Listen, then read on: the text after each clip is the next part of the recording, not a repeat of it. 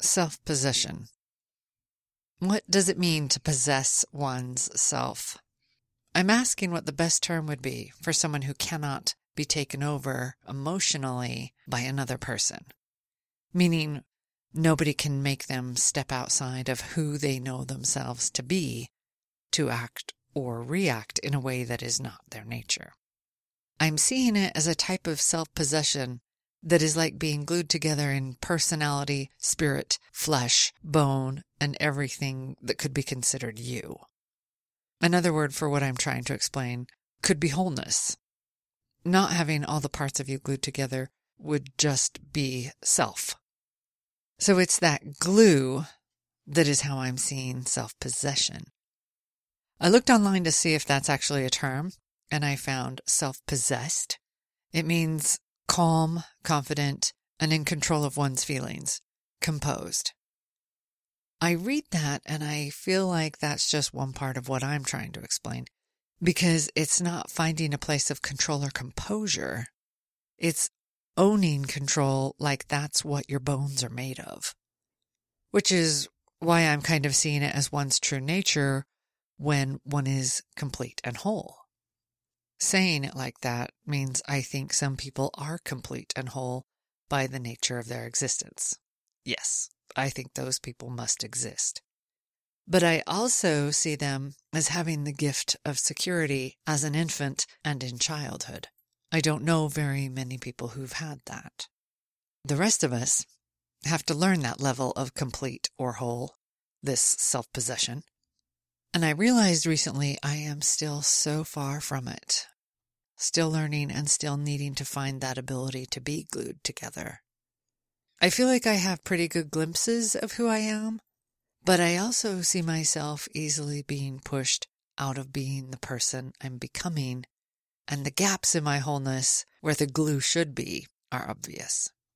I let myself be pushed into that incomplete place recently, and as if that wasn't enough to show me I still need to attain self-possession, I came across something later that looked like what it is to know that gift of security equating to feeling complete and having self-possession.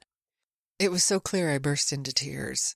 It was like recognition slapping me in the face, and it was so sudden I couldn't even hear all the words through how big it was. I couldn't even process why I was crying until I stopped crying. It was like that glue that's missing. It wasn't just the words. It was that it was a father teaching his son the lessons all fathers should. Lessons they themselves should embody and live by example. I felt like I was watching a child that wasn't going to have voids. Have you ever experienced hearing something someone says and it rings so loud you know it belongs inside you, or that it should have?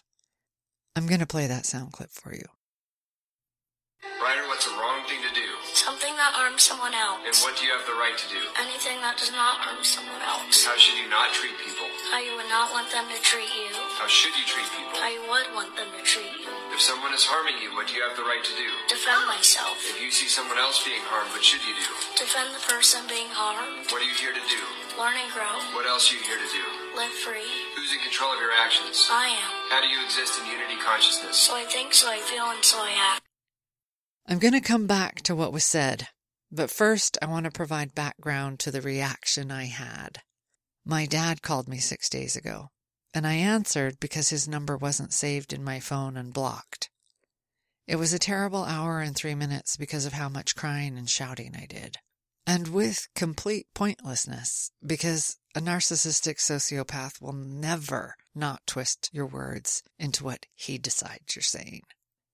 He said to me, "I never hit you."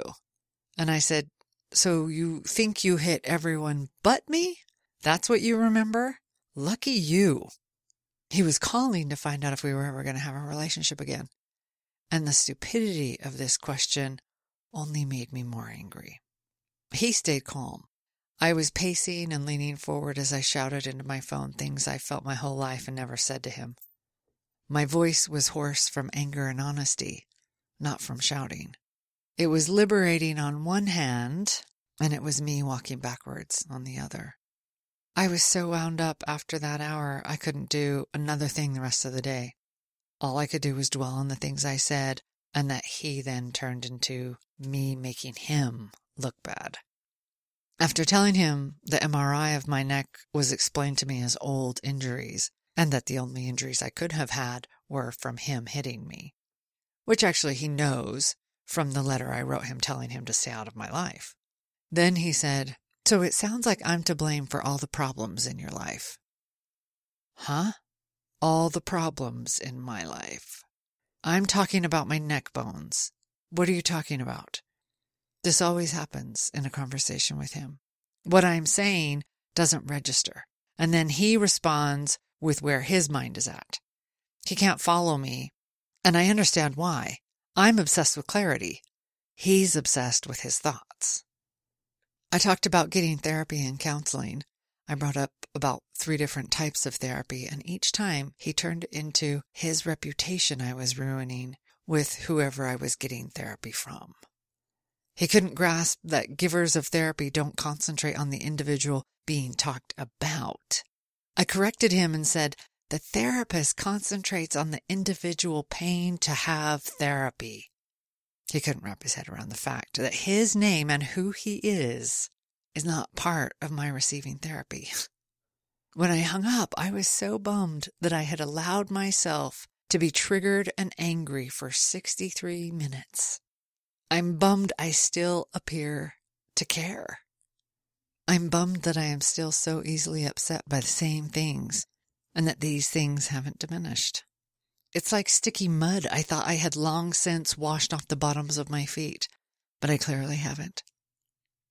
That video of the father teaching his son lessons on what I'll call self-possession melted me. What a good dad. It made me know that was some of the glue that should be living in my voids. Not just the words, but the trust and belief in the words because of the father living the same lessons.